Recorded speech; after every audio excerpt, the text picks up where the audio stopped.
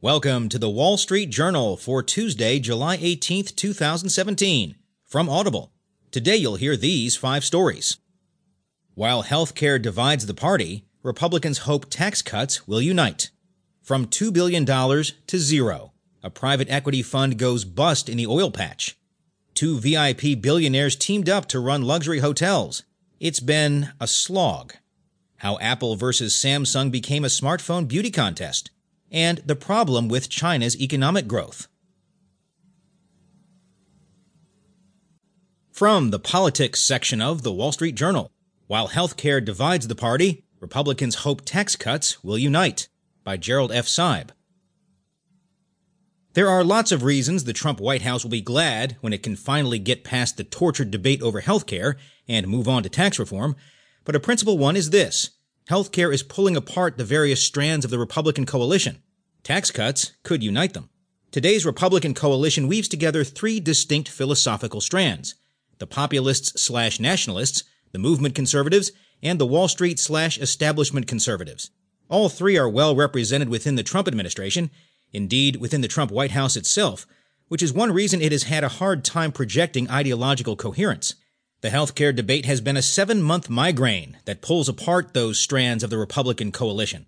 The populists/nationalists are troubled by the idea of rolling back the Affordable Care Act's taxes on the wealthy while cutting Medicaid funding and insurance subsidies that benefit some core elements of President Donald Trump's 2016 constituency. Movement conservatives want a complete uprooting of Obamacare and far more reliance on market forces in the health sector.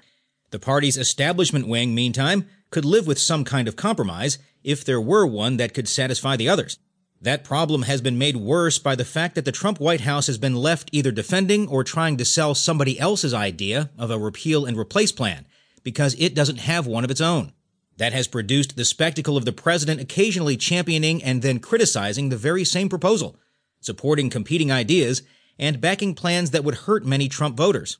Mr. Trump has never offered a sustained public defense of any of the various approaches Republicans have tried. He owns none of them and has left the impression that any will do.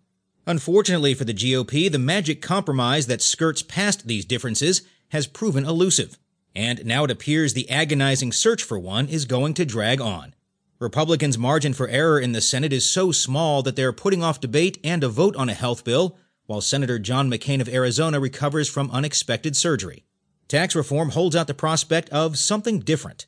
For starters, the Trump administration will be selling a tax plan of its own, and, with luck, one pre-cooked with congressional leaders, rather than hoping somebody else presents one that is acceptable. That alone would change the dynamic. More broadly, the belief that it is essential to revamp the tax system to lower tax rates, especially corporate rates, is as close to gospel as you can reach in today's Republican Party. Nothing unifies Republicans like cutting taxes.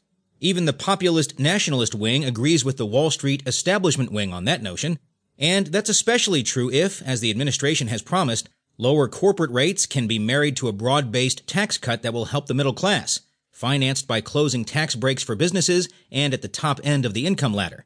That isn't to say changing the tax code is simple, not by a long shot. There certainly are intra-Republican differences. Most notably, House Speaker Paul Ryan and Ways and Means Chairman Kevin Brady have long been pushing the idea of building a new tax system around a border-adjustable tax, a tax that essentially imposes a levy on imports while letting exports leave the country tax-free. The idea is to both build domestic industries and supply chains while also raising a big chunk of revenue to finance tax cuts elsewhere. That idea does, in fact, split the GOP coalition. Parts of the establishment wing hate it because it would hurt industries that rely on imported goods. The populist-nationalist wing likes the way it could promote American manufacturing, but is leery of how it would drive up costs for products that working-class America buys at Walmart. And the Trump White House thinks it's too complicated. But the reality is that because of such misgivings, the border tax probably has been a dead letter for months now, though its proponents haven't given up.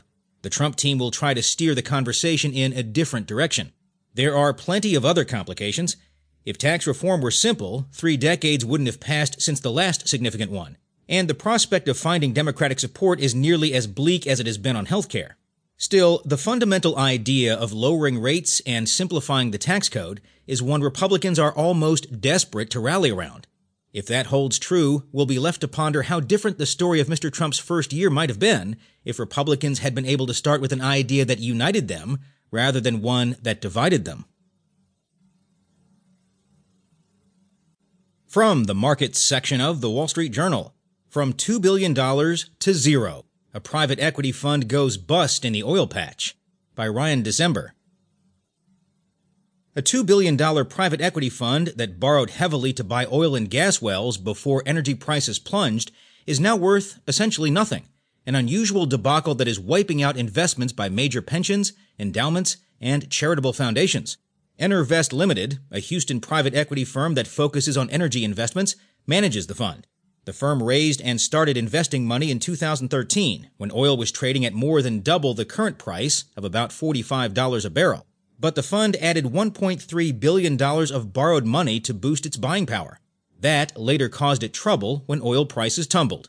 Now the fund's lenders, led by Wells Fargo and Company, are negotiating to take control of